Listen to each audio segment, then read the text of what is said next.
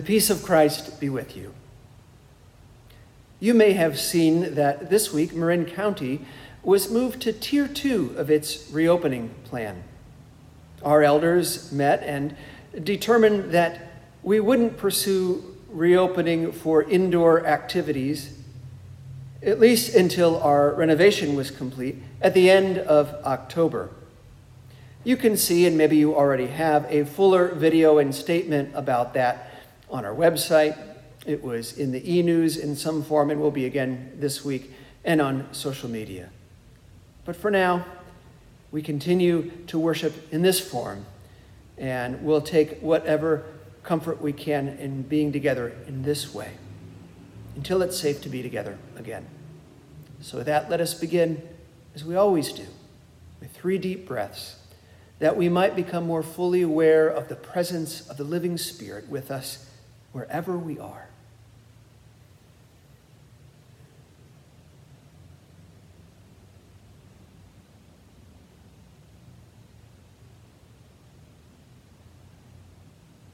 Friends, let us worship in beloved community.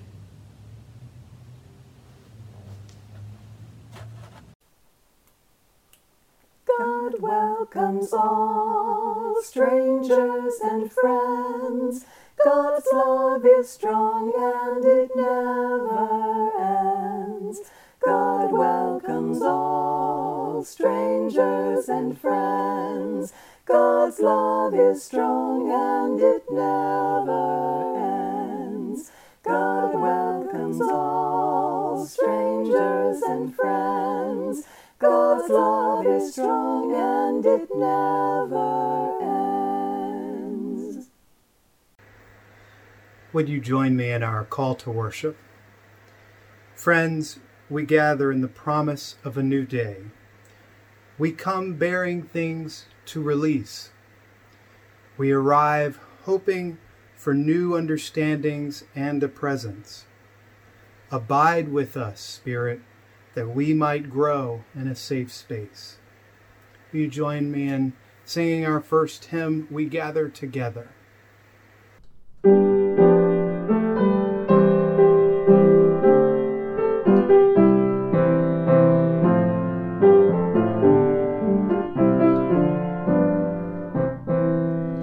We gather together to ask the Lord's blessing.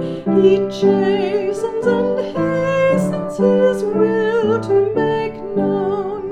The wicked oppressing now cease from distressing. Sing praises to His name. He forgets not His own. Beside us to guide us, our God with us joining, ordaining, maintaining His kingdom divine. So from the beginning the fight we were winning. The Lord was at our side, all glory be thine. We all do extol Thee, Thou leader triumphant, and pray that Thou still our defender wilt be. Let Thy congregation escape tribulation. Thy name be ever praised. O Lord, make us free. Good morning again, and a welcome to those of you worshiping with us virtually.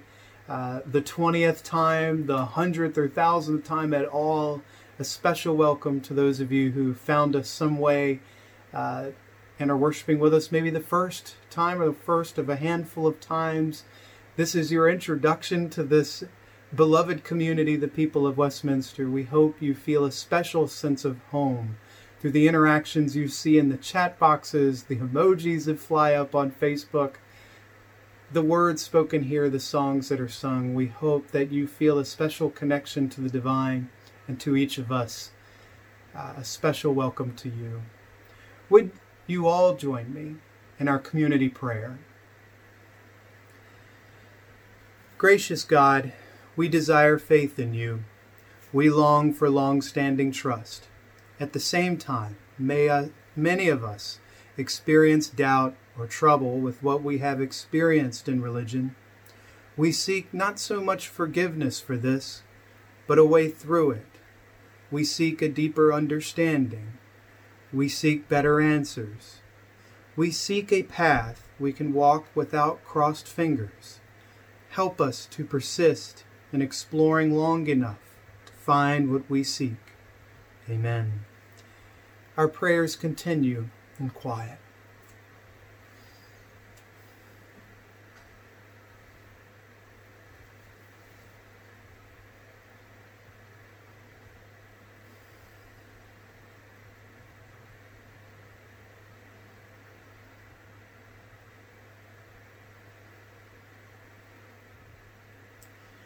Ever-present God, you walk with us through good times and bad, mountaintop and valley deep. Your footsteps are our guide, your hands are our support. We trust in your forgiveness that you have removed our sins as far as the east is from the west. We have knocked and are grateful that you open the door. Open our hearts and minds to your Spirit. May this time together bring us closer to one another and closer to you in love. Amen. And now, please get anyone in your house that has a birthday in September. That's a couple of people in our home. Go get them and bring them close to the screen. Bethany. It is the third Sunday of the month, which means it is Birthday Blessing Sunday. So if you have a birthday in September, happy birthday to you. I want to share a reading with you from this book. It's called Emerge. I shared some readings from it earlier this summer for some of our evening prayers on Facebook. It's a book written specifically for this shelter-in-place time. It says blessings and rituals to use as we are sheltered in place. And I want to read this for you. It's called Blessing for the Future. Bless, O God, the unanswerable, the hypothetical, the possible. Bless the silence, the shrug, the hard to say, the who knows, the have to wait and see. Bless the markers, the absence of markers, the path, the no path, the indistinct, the clearing. Bless you in it, the presence, the firm, the knowing, the power, the same love. Bless you in it, the center, the serene, the hidden near, the gleaming, the boundless mercy, the same love. The same love here and there, the same love now and when. It's by Reverend Mary Luty. So my hope, my prayer for you on your birthday is that you may know that presence of God with you, even during these very uncertain times. By this point, half of us have celebrated a birthday in shelter in place, which is certainly an odd way to celebrate. But may you know God's presence with you, whether you see the path or see no path, whether the way ahead seems clear or not so clear. God is with you through it all. Happy birthday. And now receive this blessing. May the Lord bless you. May the Lord keep you. May the Lord's face shine upon you and give you peace. Amen and happy birthday. God grant them many years. God grant them many years. God grant them many years. God grant them many years. God grant them many years. God grant them many years.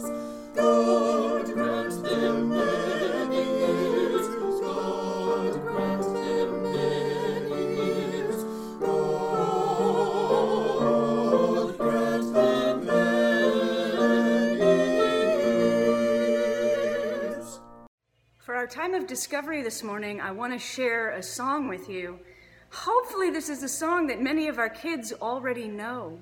We've been singing it for the last several weeks in our Sunday school videos as we have learned about the theme of compassion and various ways that compassion is shown in our Bible stories. And so as part of our lesson, we sing this song every week. So kids, sing out loud if this is familiar to you. The rest of you, I hope you will sing along. The words are pretty straightforward. Jesus said, "Whatever you do to the least of my children, that's what you've done for me." That's it. That's the whole song. I'll sing it through and then join in with me, please. Jesus said, "Whatever you do to the least of my children, that's what you've done for me." Try it. Jesus said, "Whatever you do to the least of my children, that's what you've done for me." Let's do it again. Jesus said, "Whatever you do to the least of my children, that's what you've done for me." One more time. Jesus said, "Whatever you do to the least of my children, that's what you've done for me."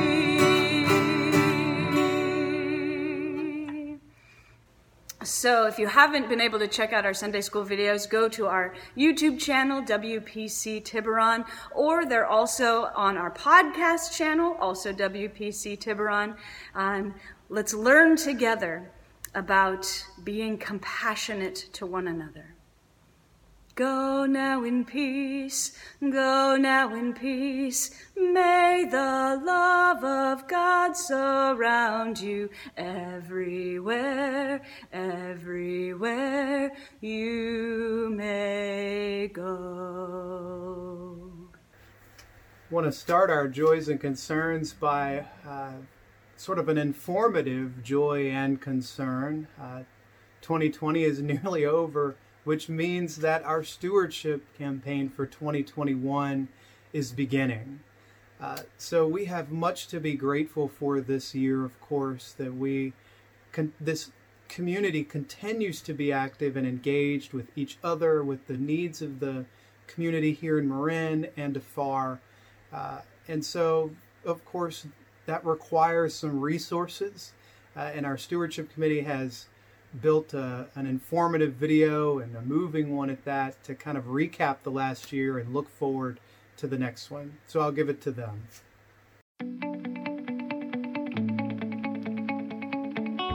Greetings, Westminster. My name is Christina Hansen, and I'm chair of our church's Stewardship Commission.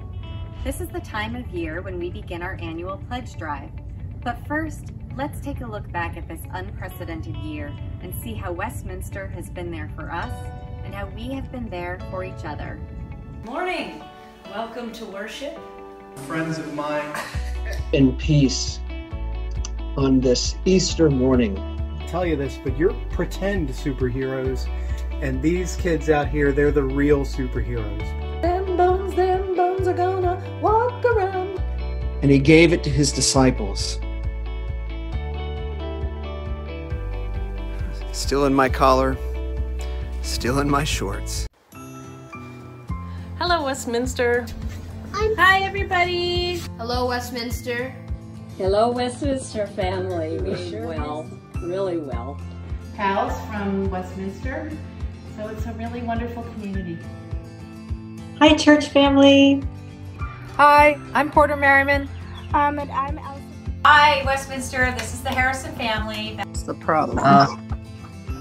It lets you change to a gallery view, which will show more people. Hi, this is Viserys family sheltered in place in Greenbrick. Hi, everyone. Hey, it's the Dini family. Hello. Hey, Westminster.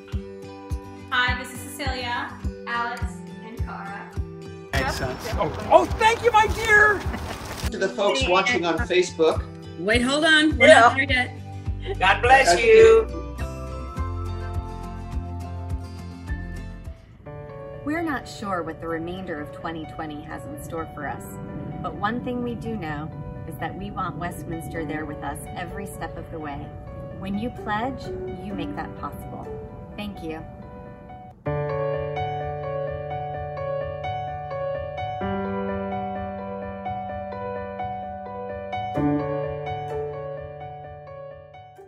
Again, certainly a joy. Some of the memories of this year, despite all the hardships, some joyful memories, of course, and a concern for this wonderful congregation of how we might kind of fulfill what God might be calling us to in the new year. So you'll be finding out more information on stewardship in the coming months and days and weeks.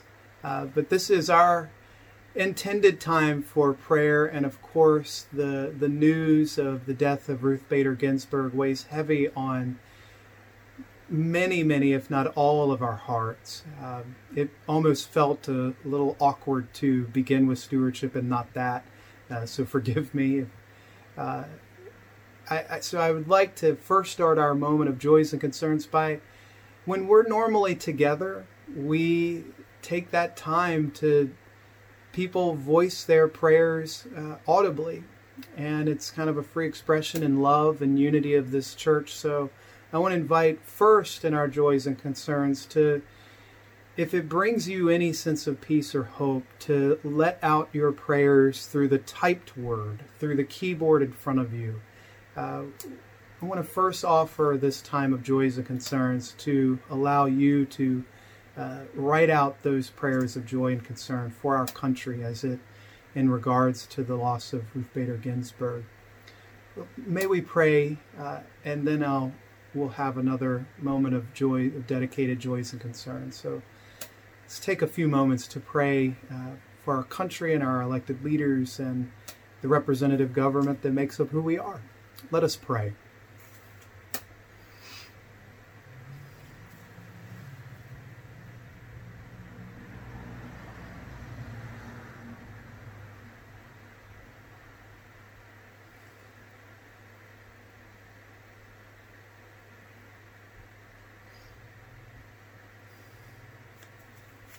Of course, if you're writing or trying to find the words to write, just keep writing over top of what I say here. It's just a guided prayer.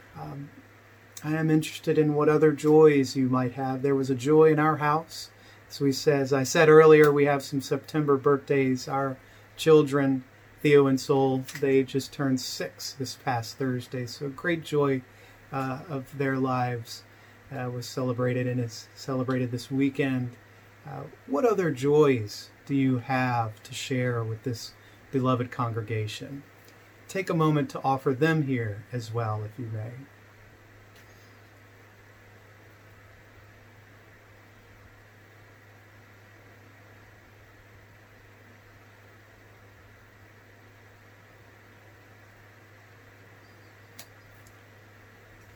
And lastly, there are many things that concern us. As I've been spending time with some of the youth in the community, it's fires, it's the coronavirus, it's the things that are on our mind. Maybe there are more personal concerns to you. It is I guess there's a moment of solidarity and knowing that what you write or pray or confess to the people in the room with you now as a concern of yours,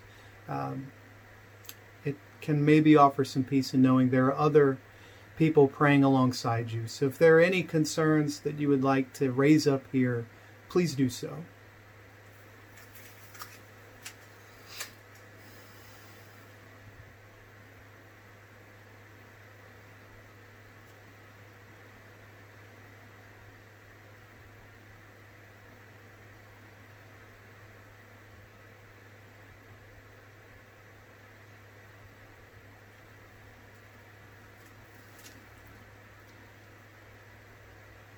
God, as we pray in this time for all these things that have been mentioned, for our nation, for our elected leaders, for those we've lost this year, whether they are as famous as a Supreme Court justice or as unknown as the person who passes away alone in a hospital bed.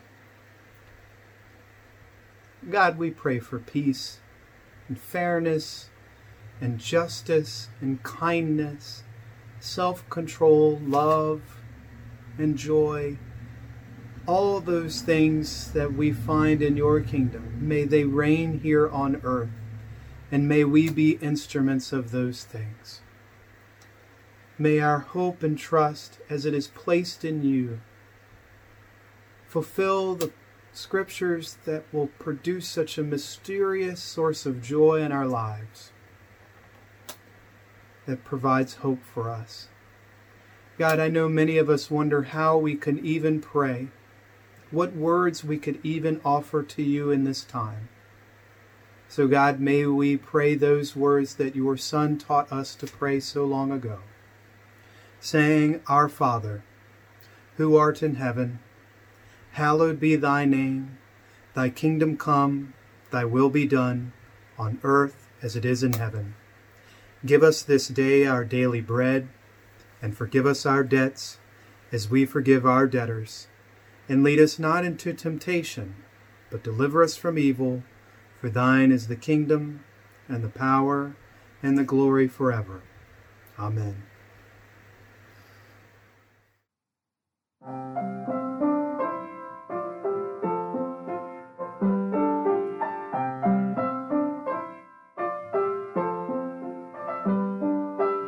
Jesus loves me, this I know, for the Bible tells me so. Little ones to him belong. They are weak, but he is strong.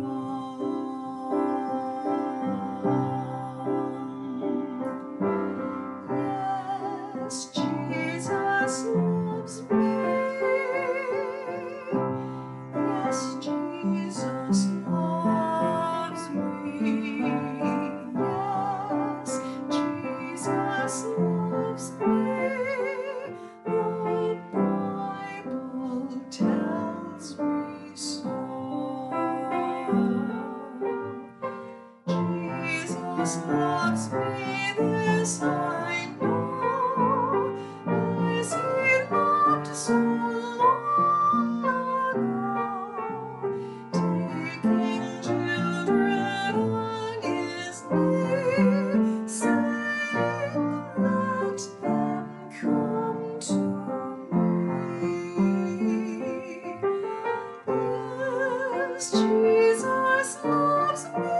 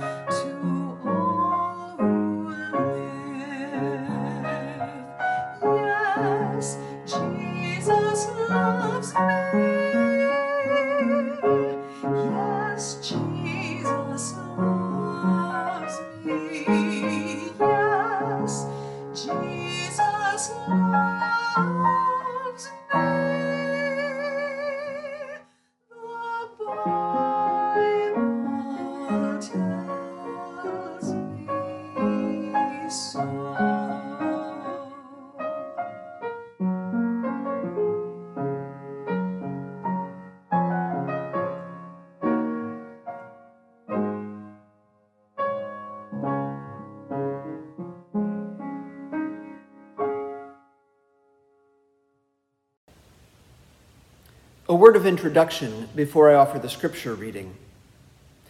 We're beginning a sermon series this week on troubling scripture passages. You ever come across one of those? I think many have found a home at a church such as Westminster because we're not overly dogmatic. We don't push literalism. We try to honor everyone's beliefs best we can. And yet, even still, folks here, and certainly other churches, often come through the doors with their fingers crossed, in a manner of speaking.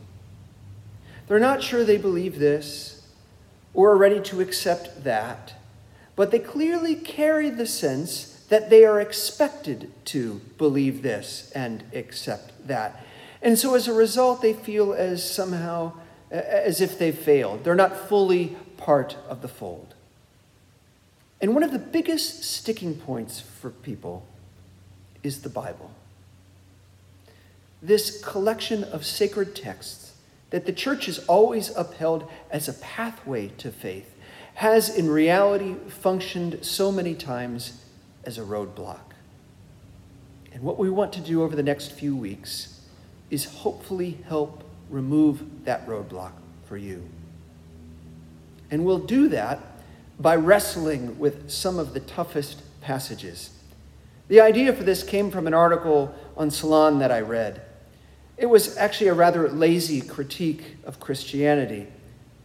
And its approach was lifting up these strange passages as if to say, answer for this. Well, good idea. We should answer for that. Not by becoming defensive or explaining away every difficult piece with some platitude, but rather by reframing what it means to take the Bible seriously. It doesn't mean lifting it up as some kind of instruction guide with one-to-one correspondence to modern reality. No, it means learning to engage differently. Here's what biblical scholar Peter Enns says about this. He says, quote, sweating bullets to line up the Bible with our exhausting expectations, to make the Bible something it's not meant to be, isn't a pious act of faith. Even if it looks that way on the surface, it's actually thinly masked fear of losing control and certainty. It's a mirror of inner disquiet, a warning signal that deep down we do not really trust God at all. In other words, we've placed unfair expectations on the scriptures. Enns says, reading the Bible responsibly and respectfully today means learning what it meant for Israelites, for ancient Israelites, to talk about God the way they did, and not pushing alien expectations onto texts written long ago and far away. Take, for example, marriage.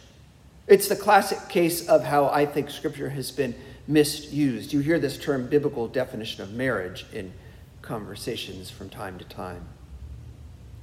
The ancient world did not have a conception of marriage that looks anything like the relationship many of you watching this have or see.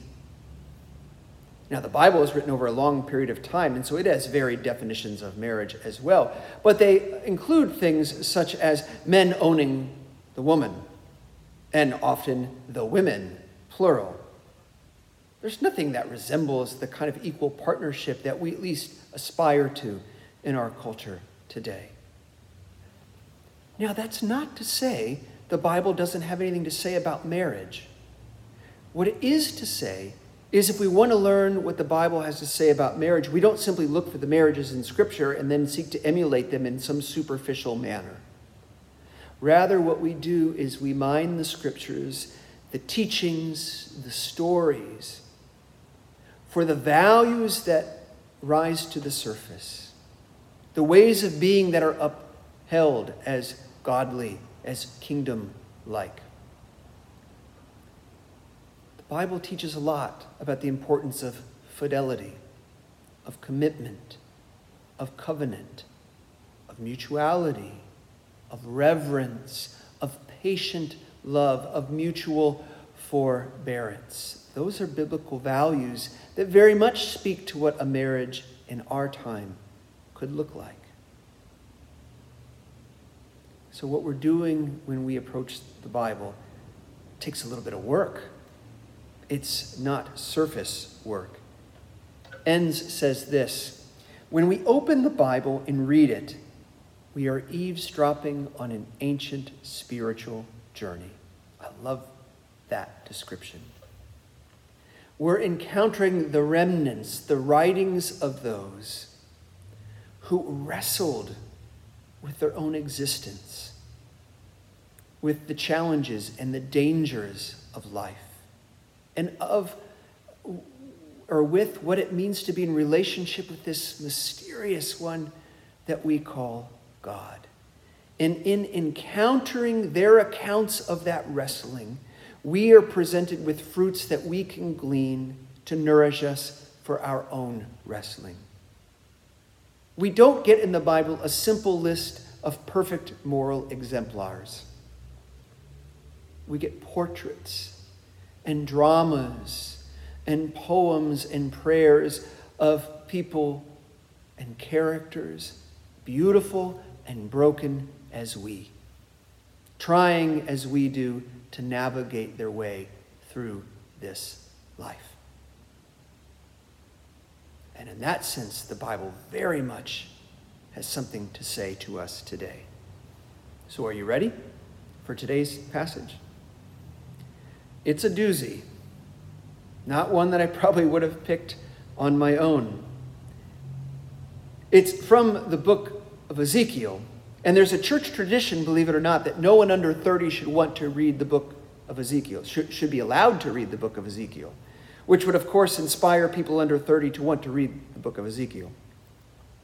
But in all seriousness, it's graphic in nature, it's sexual in nature, it's crude, it employs shaming. So, again, in seriousness, I might recommend a couple of things. First, if you're watching with your children, you may choose instead to have them watch the Sunday school lesson and then be on with another activity. Or you may be ready to have a pretty serious conversation with them afterwards.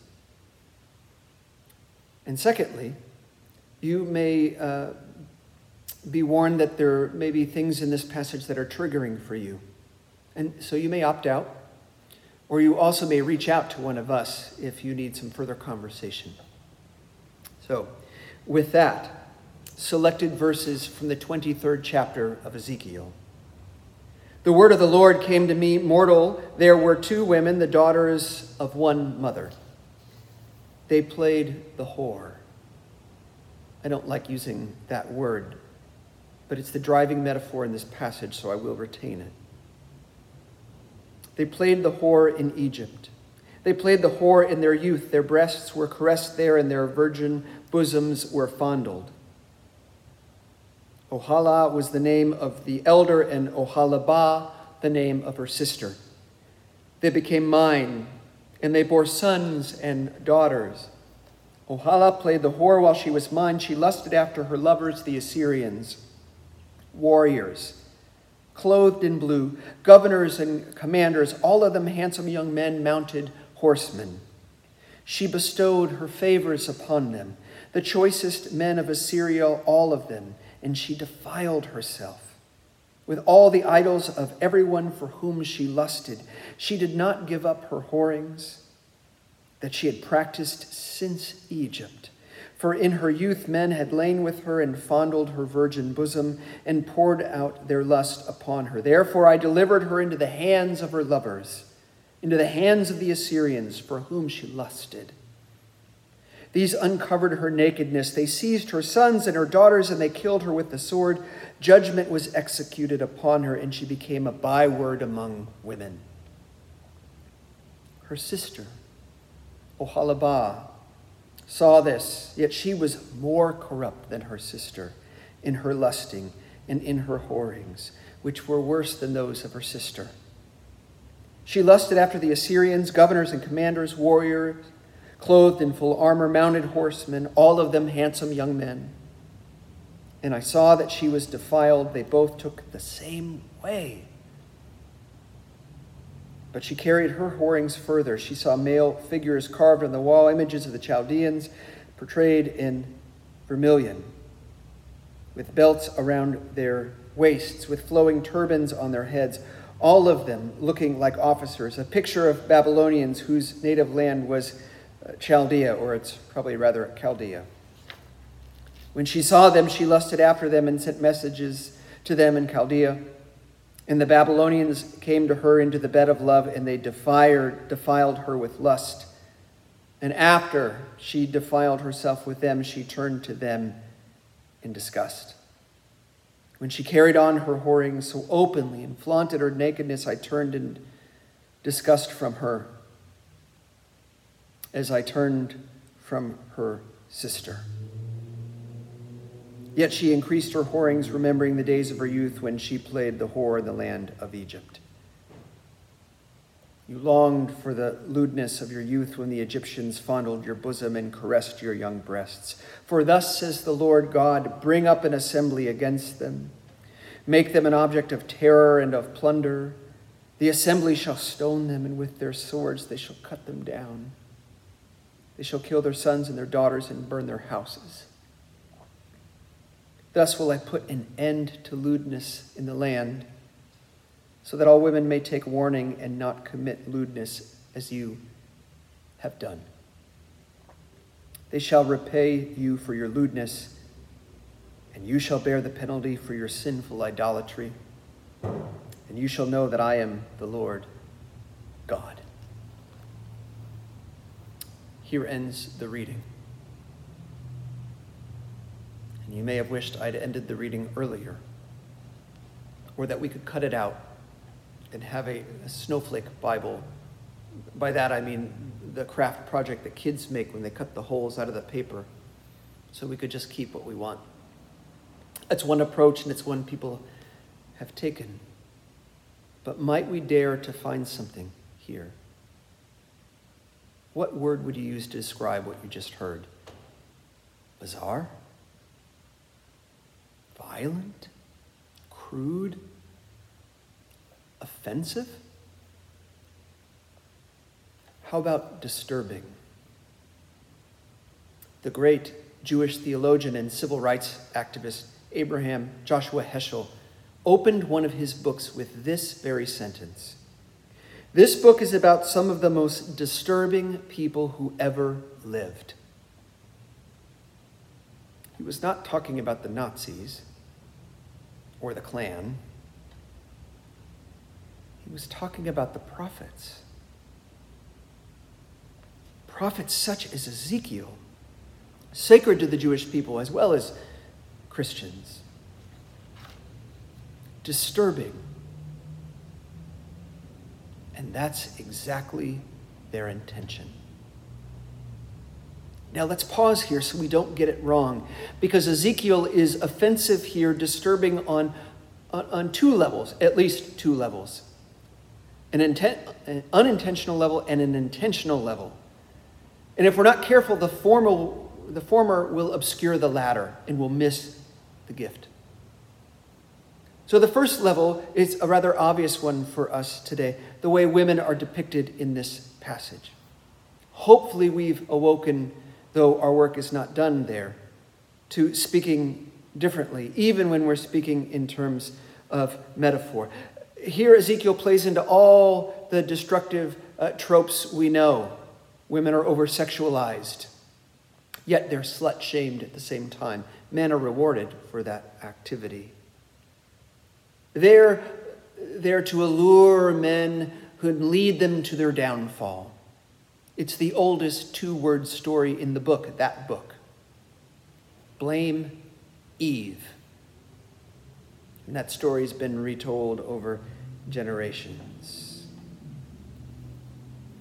And I think we can acknowledge that to compare Israel's, God's chosen people in this scripture, their unfaithfulness, their failure to be faithful to God, to compare them to a whoring woman leaves a stain not only on the people, but on womanhood. And as people of faith, we can recognize the problem of that, the injustice of that. But make no mistake, Ezekiel is trying to be offensive, not on that front, but on other fronts. That's what prophets do. Heschel says this, they're meant to disturb us. Because what they do is they hold up a mirror to the way the society is behaving, particularly people at the top who have the power. And by being disturbing, what they're trying to show is how disturbing the norms are, the behavior is, sometimes even the laws are. They are what's disturbing because they have lost touch with God and God's justice and God's dream for the world, God's covenant, God's law. It's out of sync, and the prophets stand in contrast to that to show people what's really going on. It's sort of like protests. And it's always interesting to see people get offended at protests for being disruptive or unseemly or even destructive. But that's the intention. It's to disrupt what they see as an unjust order, to grab the attention, to offend and awaken. And a well-construed protest, which is not every protest, shines a mirror on the injustice of the very society it is trying to affect. It is trying to evolve. You can't correct somebody's norms and behaviors and sometimes even laws while you're simultaneously upholding them. So Ezekiel intends to be offensive, though not in the way we earlier spoke of. What is Ezekiel trying to do? Ezekiel is trying to point out the ways in which the nation has lost its way. It's forgotten who it was. It's been unfaithful to who it was created to be. And the mechanism for the prophet's teaching and critique is in this image of the two daughters. Now, this is interesting too. Two daughters of the same mother. Here's a positive image of femininity. The mother, God, the two daughters, two cities of import. Those sisters, Oholah and Oholibah, represent Samaria and Jerusalem, the capital cities of the northern and southern kingdoms of Israel, respectively. And they've lost their way. And they've been seduced by foreign powers and other conceptions of what true power is. They've lost sight of their divine parentage. They've forgotten the values that are central to their identity and that they aspire to in the type of community they want to form. They've been acting a fool in the world. And Ezekiel is calling them home by holding up an ugly picture and saying, "This is you." Or better said, "This is who we've become. Come home." That's shocking for some people to hear in their church, because the church has done a disservice at times in sending the message that it's all about affirming whatever choice you've ever made, comforting you at every turn. Well, the life of faith should be comforting. Scripture should be comforting. But it's also correcting. God comes to us in the image of the Good Shepherd and the good prophet. And both are vessels for God's love, for both lead us into better versions of ourselves. ourselves. We may not like the terms and the images that the Bible employed in order to accomplish that, to bring the people who wrote it to the place they needed to be. We may choose different words and images, and we should, but it doesn't mean we don't have anything to glean from what they left behind for us. They who, like we, can be both beautiful and ugly in our behavior.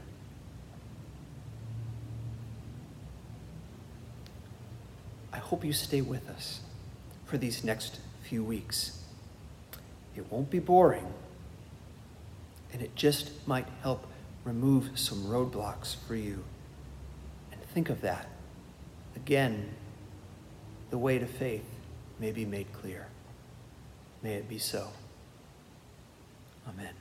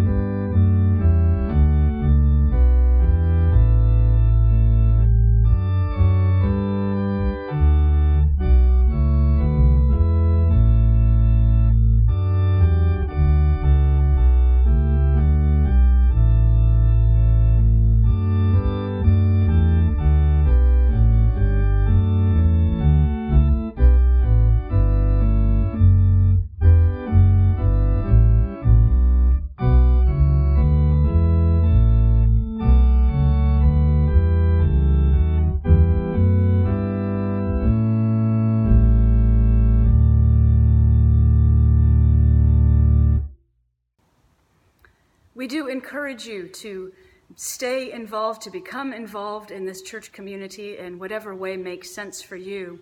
Just a couple of events coming up this week. Our Women Connecting group is meeting this Tuesday at 7 p.m. via Zoom. The presenter will be our Pastor Emeritus, the Reverend Doug Hunnicky. If you're interested in participating and have not yet RSVP'd, please do so with Judy Freedy. Our Wednesday morning class continues to gather. Right now, they are in the middle of a series facilitated by Jeff Schenkel on the book of Leviticus. New members are always welcome, Wednesdays at 9:30. If you need the Zoom link, let me know. And then next Sunday, a week from today at 4 p.m., we're having a special outdoor worship service for families with children in elementary school or younger. If you'd like to participate in that, please RSVP to me. Space is limited, so we can maintain our social distancing regulations. You may recall that every fall, our church has supported the Pedal for Protein effort, which is a presbytery-wide effort. Things are a little different this year, but Pedal for Protein continues. So here is a word from Jim Gibbs about what's happening this year. Good morning. This is Jim Gibbs. I want to ask you to help our Westminster team to raise funds for food banks on the North Coast. As you know, our presbytery extends all the way to the Oregon border.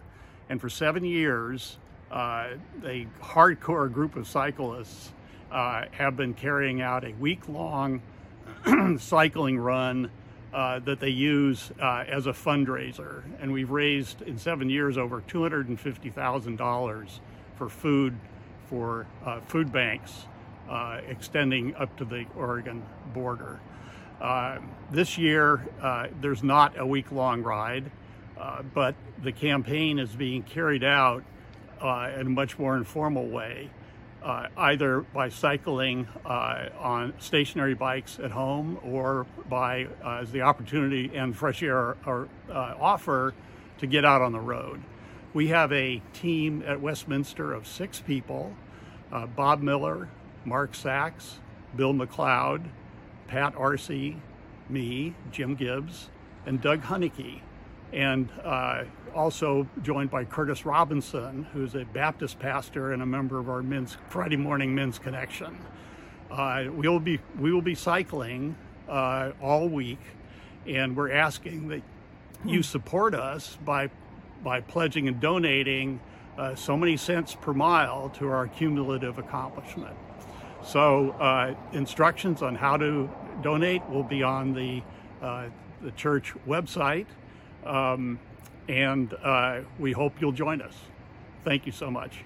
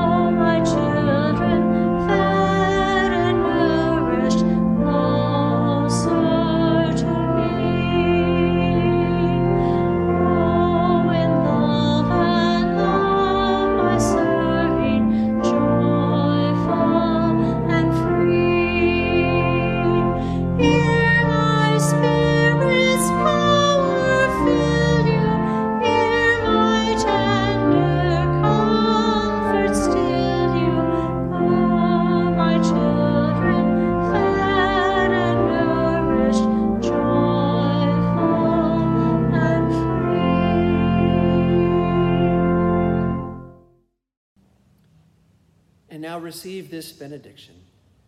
May the grace of our Lord Jesus Christ, the love of God who is Father and Mother of us all, and the sweet communion of the Holy Spirit be with you this day, be with you every day.